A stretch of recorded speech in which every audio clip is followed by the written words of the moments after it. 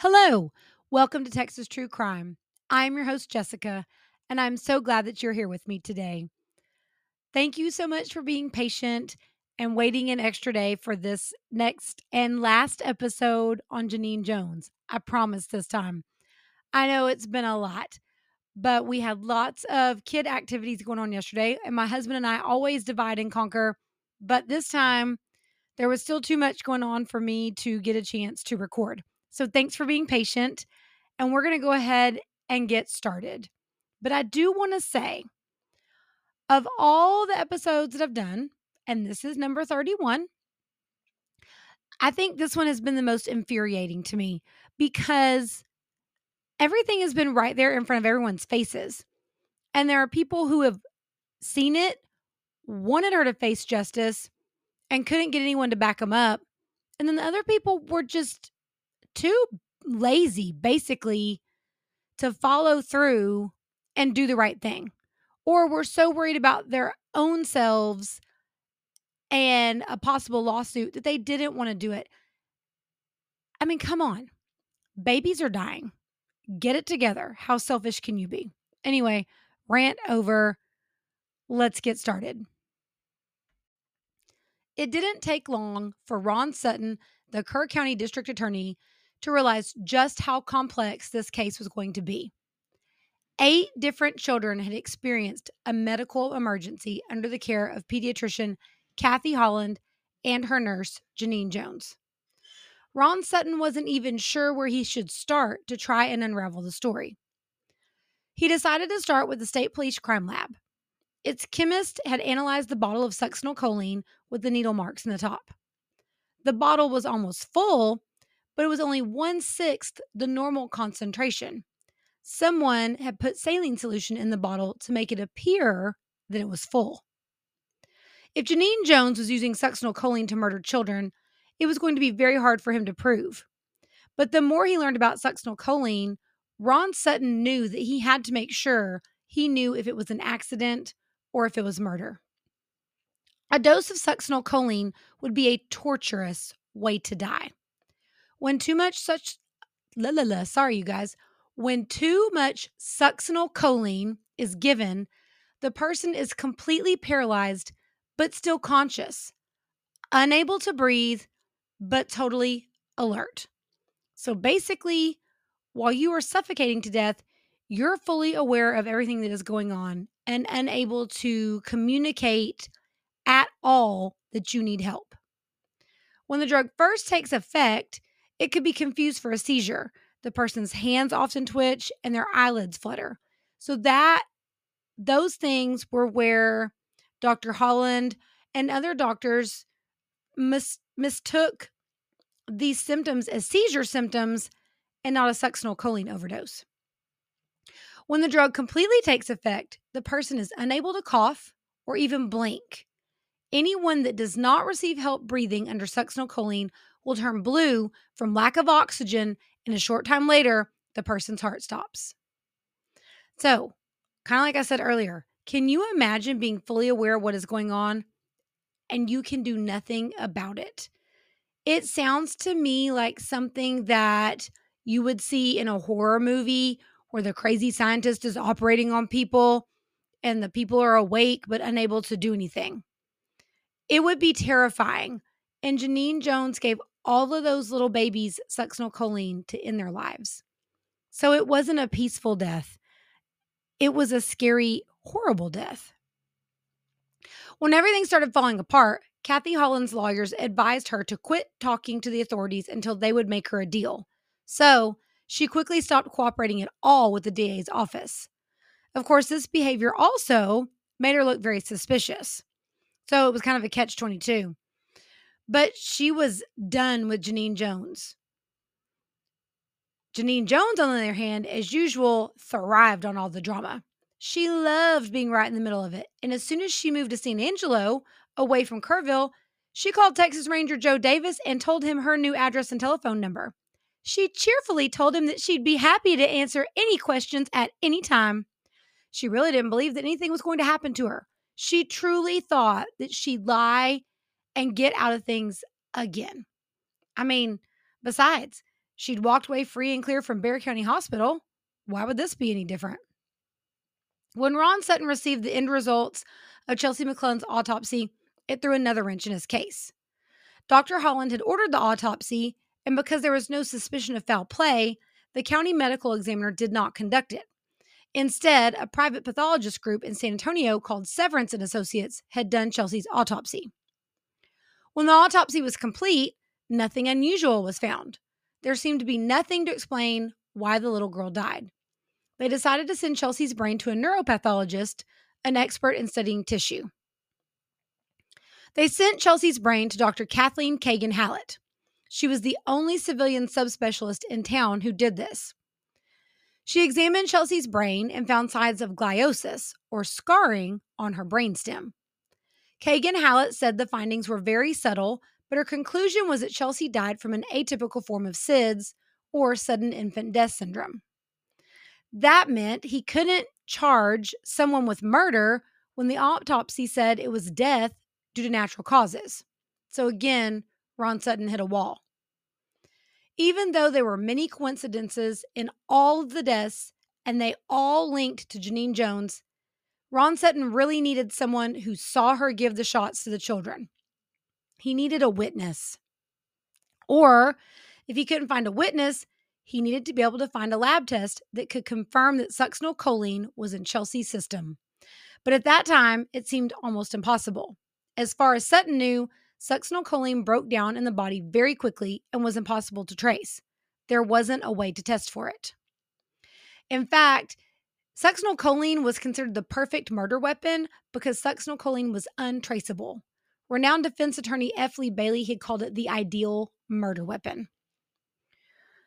Meanwhile, the officials at Bexar County Hospital were getting a little nervous. They thought that they had washed their hands of Genene Jones.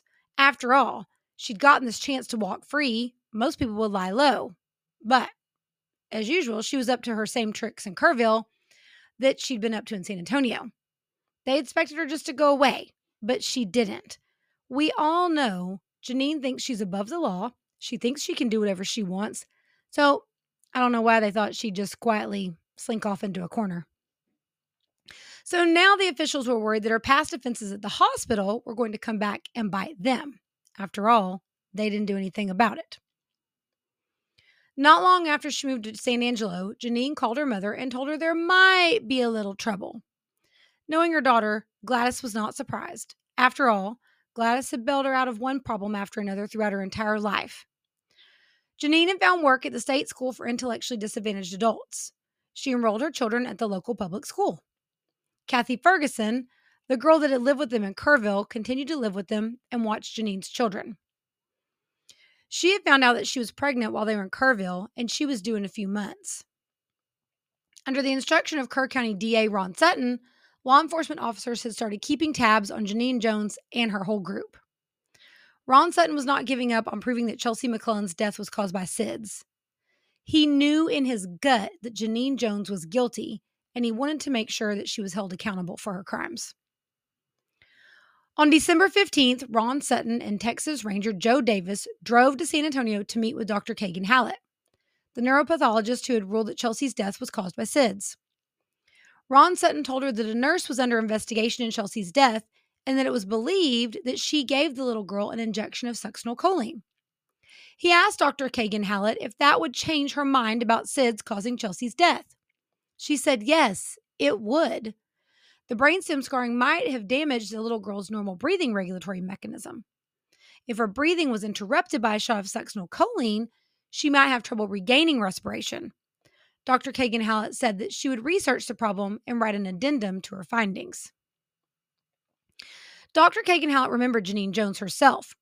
Since Kagan Hallett performed most of the children's autopsies that died at Bexar County Hospital, Genene had come to several of them.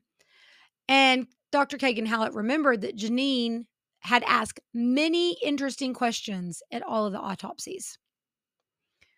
Dr. Kagan Hallett was curious now, so she made a few inquiries of her own about the ICU nurse. One of the pediatric residents told Kagan Hallett that Genene Jones had a reputation for being strange and that everyone was relieved when she quit. A month later, While Dr. Kagan Hallett was at the monthly San Antonio Society of Pathologists meeting, she told Dr. Corey May that DA Ron Sutton in Kerrville was looking into the death of a toddler and thought it was linked to succinylcholine. She also told Dr. May that there had been many suspicious baby deaths at Bexar County Hospital, and they were linked to the same nurse that Ron Sutton was looking at. Dr. May worked for Dr. Vincent DeMayo, the Bexar County chief coroner, who was a famous pathologist in his own right. He was nationally known for his expertise on gunshot wounds. She told him what Dr. Kagan Hallett had confided in her about the deaths of all of the babies at Bexar County Hospital. Dr. DeMayo himself had been complaining that the doctors at Bexar County Hospital had been ignoring state laws and failing to report all questionable deaths to the coroner's office. This just added fuel to his fire. Dr. DeMayo wrote a memo for his own files detailing what Dr. May had told him and recorded what he knew about the suspicions of Genene Jones. After he wrote down his suspicions, he got in his car and drove to the Bexar County Courthouse and reported everything he knew to the district attorney's office. Sam D. Millsap Jr. was the current district attorney in Bexar County. When he heard of the suspicious deaths at Bexar County Hospital, he became determined to hold the people at Bexar County Hospital and Genene Jones accountable for their wrongdoing. When Dr. DeMayo arrived at District Attorney Sam Millsap's office on January 12, 1983, he asked if he could speak with the DA behind closed doors. After he laid everything out for him, Millsap decided he needed to get his hands on the reports from the hospital. He also knew that if he let the hospital know what he was up to, they might destroy those records before he ever got his hands on them. He ordered everyone working on the case to keep everything a secret. They were forbidden to even discuss it with other colleagues at the office. It was possible that someone had been killing babies, and the hospital covered it all up.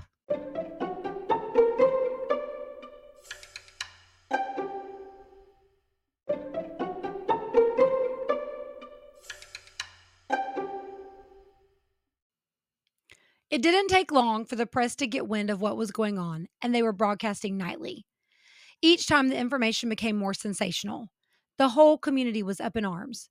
People were wondering who the leak was in the DA's office. It turns out that it was Millsap himself. He wanted the community to know what was happening, and there was no better way to spread the word than Eyewitness News star investigative reporter Ted Dracos. Sam Millsap wanted the hospital on blast, and that was exactly what he got. Millsap knew that the hospital would close ranks and he would get nothing out of them. By putting them in the spotlight, it would be harder for them to hide their ugly secret. The press went wild, and people started coming out of the woodwork to tell all about their experiences with their children at Bexar County Hospital. Doctors, nurses, and residents also called. All of them had known Genene Jones. The reports were not flattering. It was exactly the response the DA had hoped for.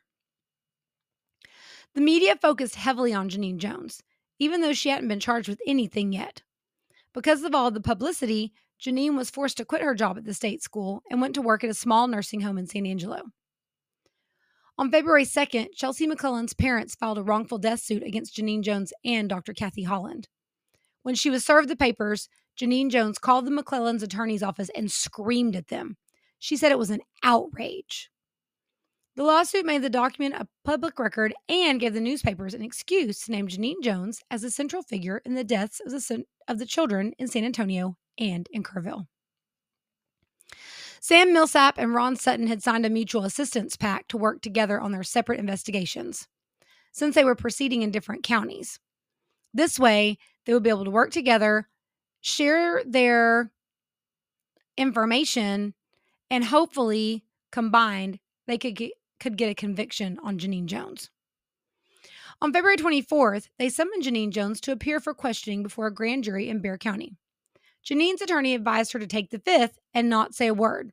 But instead, Genene got up on the stand and told everyone that it wasn't nurses making mistakes, it was doctors, and they were lying to stay out of trouble.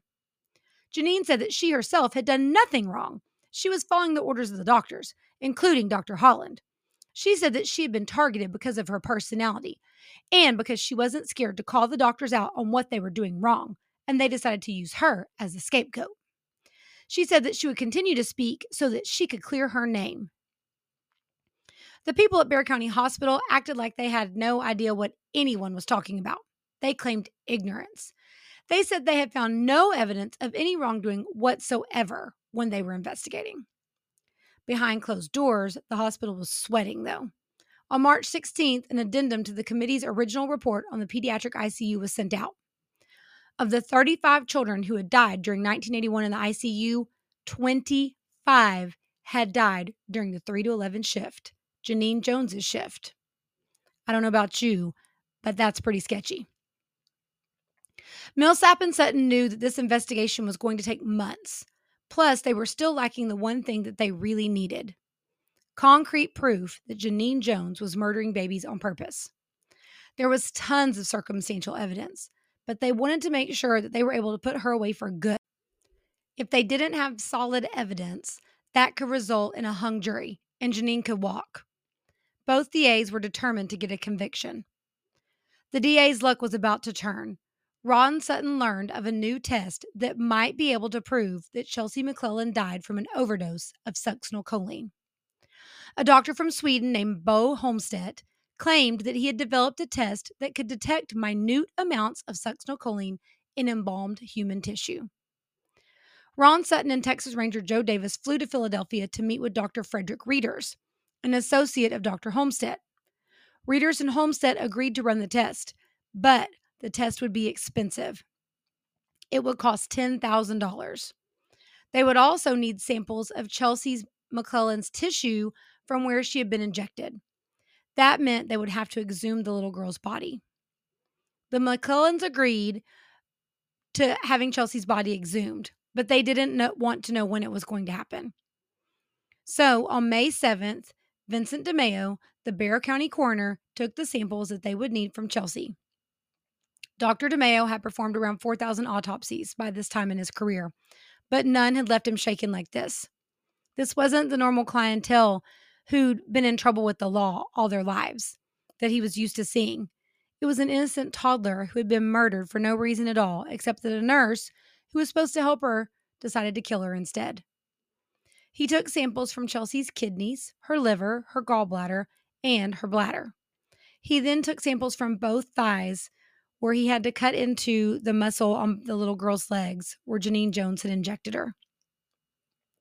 He marked the samples and placed them in a styrofoam cooler full of dry ice and handed them over to Dr. Reeder.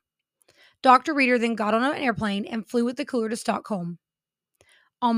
Finally, on May 18th, the call from Stockholm finally came. Dr. Holmstedt and Reeders confirmed the presence of succinylcholine in the body of Chelsea McClellan. Ron Sutton didn't waste any time. Sutton called Kathy Holland's lawyers and said he did not believe that Dr. Holland was criminally responsible for what had happened. The DA gave his word that he would not prosecute Dr. Holland if she agreed to testify against Genene Jones and help put her behind bars. Dr. Holland agreed. The grand jury issued 8 criminal indictments against Genene Jones. She was charged with murder in the death of Chelsea McClellan, and she was charged with injury to a child in the non-fatal episodes of Brandy Benitez, Chris Parker, Jimmy Pearson, Misty Reichenow, Jacob Evans, and Rolinda Ruff. All 8 indicted alleged that the nurse had intentionally and knowingly injured the children by injecting them with succinylcholine or some other drug. Each charge carried a maximum sentence of 99 years. Genene was arrested and pled not guilty to all of the charges. She was taken to Kerrville and locked in the Kerr County Jail. Her bond was set at $225,000. One last time, Gladys Jones came to her daughter's rescue. She posted the bond, and Genene was able to go free. Gladys didn't want to believe that her daughter was a killer, but Gladys also knew she couldn't trust her daughter. During this time, Genene's original attorney asked to be allowed to step down. He was tired of dealing with Genene, and since her trial was going to be held in Georgetown, he thought it would make more sense if her lawyer was in Georgetown too. He was granted his request, and Genene was appointed 2 new attorneys. After their first meeting, one of Genene Jones's new attorneys, Joe Grady Tuck, was convinced his client was insane. He had been a criminal defense attorney for quite some time, and most of the time, his clients knew they were guilty. They were just trying to make the best of it. This was one of the only times that someone had been almost delusional to think that the more they talked, the more people would believe they were guilty. And to make it worse, Joe Grady Tuck believed his client was guilty. He commissioned Dr. Franklin Redmond, a prominent psychiatrist in San Antonio, to examine Genene. Dr. Redmond interviewed Genene in a 3-hour session. After he was done, he sent a written summary of his conclusions to the attorney. He said that Genene Jones was not insane and perfectly competent. That sunk the defense's strategy. Genene moved in with her mother and brought her 2 children and her new love interest, Garen Turk, with her. Her mother was in very poor health and was not happy with this arrangement. She also disapproved of Genene dating a 19-year-old boy. After less than a week, Genene and Garen left and went to Garen's grandmother's house and left the children behind with Gladys yet again. Gladys was disgusted with her daughter and tired of her poor life choices. She was also tired of the poor treatment she and her grandchildren received from Genene. She washed her hands of her daughter. Gladys told the DA that she would no longer be providing any financial help to her daughter. She also went and had her will changed. Genene would receive nothing when she died. Joe Grady Tuck also became sick of dealing with his new client. She didn't listen to anything that he said and blatantly ignored his directions. She even let 2020 come and interview her. When he told her to lie low, the last thing he wanted her to do was let 2020 come give an interview. So he also petitioned the judge to be replaced. His request was granted, and Tuck felt like he was a free man. Genene was all over the place, and she was out of control. She spoke to the press. She made threats against Ron Sutton. She staged break-ins at her house and was in and out of the emergency room claiming all kinds of illnesses. On October 17th, her bail bondsman, Leonard Dale Moreau, came to the sheriff's office and said that he wanted to revoke Genene's bond. He did not believe that he could guarantee her appearance in court. The Texas Rangers arrested Genene that afternoon and took her back to the Kerr County Jail. Genene would now have to stay in prison until her trial in January. Garen Turk also left Genene. He was tired of dealing with her also. So Genene was officially on her own.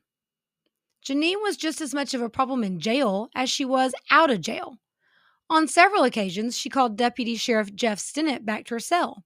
There she stood, wearing nothing but an unbuttoned housecoat with nothing else on underneath. The deputy sheriff was not impressed and did not take her up on any of her offers. Others, however, were more receptive to her charms. Ronnie Rudd, a convicted auto thief, was a trustee who delivered meals to the female prisoners. It was discovered that he and Jones were having a romantic relationship because he was interested in her goods, so he was sent to state prison to finish out his sentence. Genene told anyone who would listen that she was treated horribly at the jail, and when she didn't get what she wanted, she threw temper tantrums just like a toddler, kicking, screaming, throwing herself on the floor, the whole 9 yards. Genene Jones' trial began on January 9th, 1984. That morning, Ron Sutton woke up early. He was nervous. He knew what a big deal this trial was going to be. It had taken over his whole life, and he knew that he had to get a conviction. He had gotten a divorce in the middle of the 18 months that it took for them to do all of this planning and to get this trial going. His wife left him because he was so consumed by it. I mean, Genene Jones sucks the life out of everything. Before he left for the courthouse, Ron Sutton walked into the bathroom in his motel room and threw up, and then he left. The courtroom was packed. Judge Carter had not allowed the press inside. There had already been a media circus leading up to the trial, and he was not allowing that in this courtroom. Sutton opened his case dramatically for the jury. He knew that there was going to be a lot of complicated scientific evidence that he needed to present. He wanted to hook them right away. Instead of laying out all the details, he kept it quick and leaving them wanting to hear the story. This is what he said.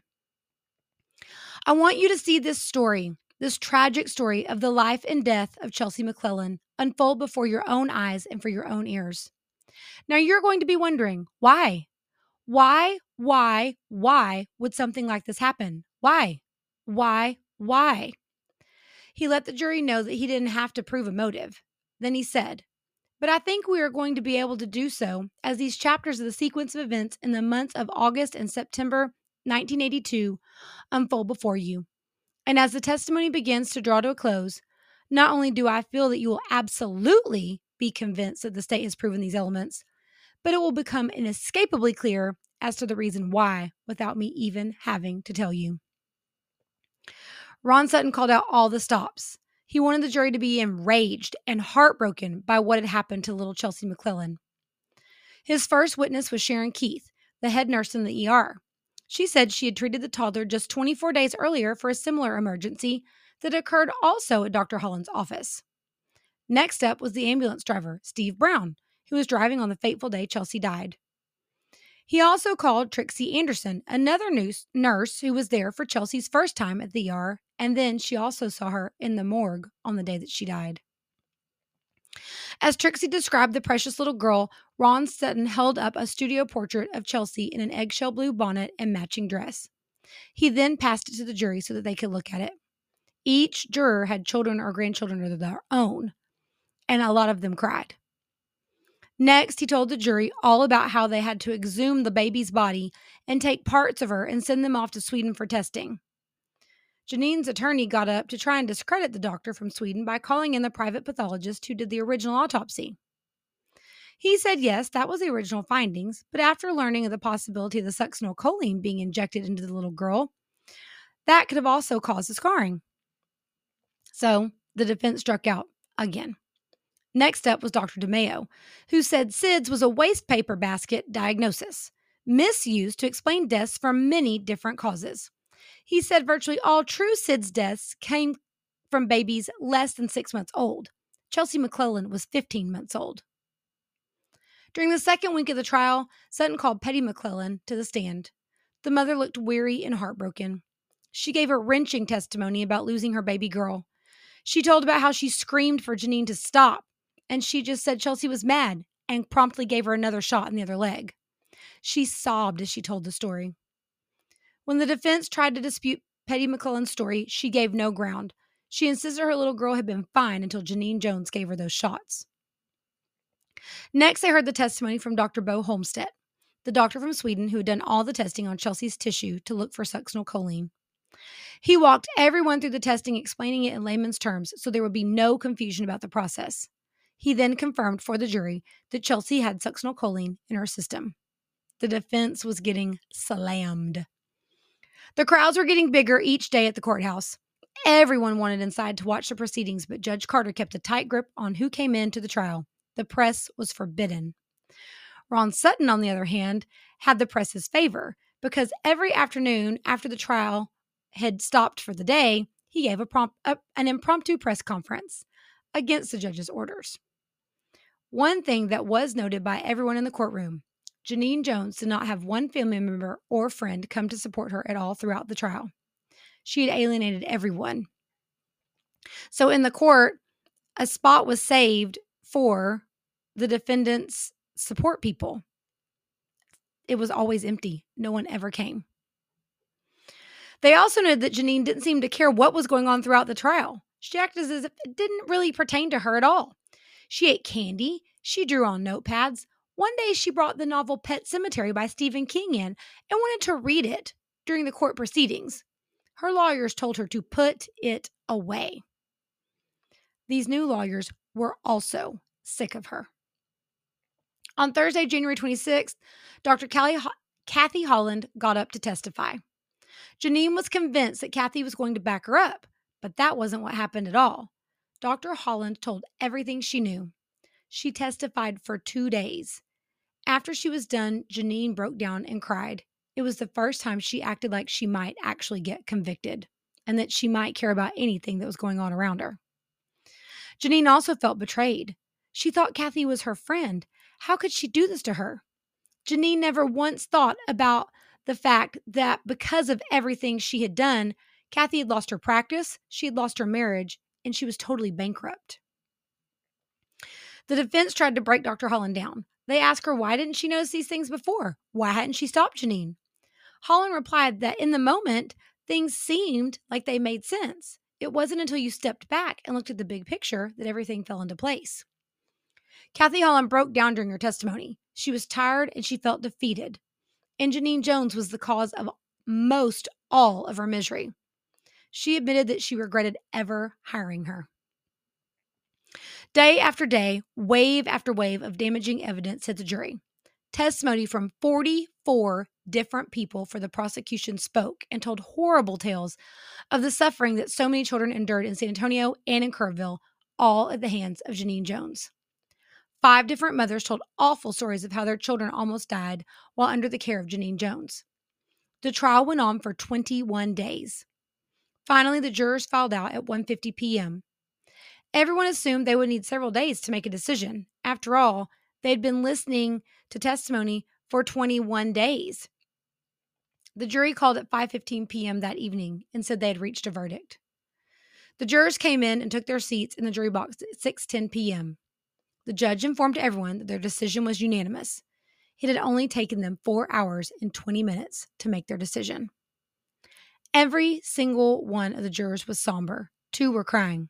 Genene Jones rose to her feet and Judge Carter read, "The State of Texas versus Genene Jones in the 277th District Court of Williamson County, Texas. We, the jury, find the defendant, Genene Jones, guilty of murder. Signed, Edwin D. Edwards, foreman." Genene covered her face with a handkerchief and fell down into her chair. She began to sob. It was really one of the only times she showed any emotion at all. When the jurors were asked individually if this was their verdict, they all replied yes. As Genene left the courtroom, people screamed, "Baby killer," and "You deserved it," at Genene Jones.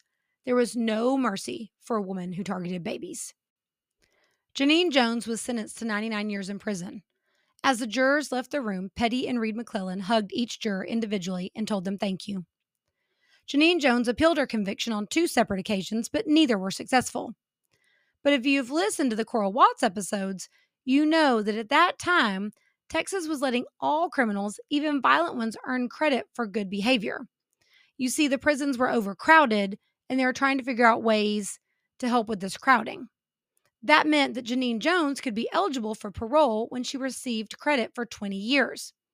If she earned credit for good time, she could be eligible for parole as early as March of 1990. That would only be 6 years in jail. No one wanted Genene Jones back out on the street. Her parole was denied every year that she was eligible all the way through 2014. But the mandatory release law would let Jones out of prison in March 2018 after she'd only served 34 years of her 99-year sentence. She'd been a reasonably good prisoner, but the families of the children she had harmed were not about to let her get out. They organized a group, and victims' rights advocate Andy Cahan helped them. In October 2013, Bexar County DA Susan Reed assigned a deputy to explore the idea of reopening one of the cold cases against Genene Jones. But just as before, they knew it would be hard to find proof to convict her of the other murders. The new team worked just as hard to keep Genene Jones behind bars as the original team did to get her there. During that time, Petty McClellan passed away. She led the parents group until she passed away. Her daughter Kylie, who she and Reed adopted after Chelsea died, stepped in to take her place. Now, this stretched on for years.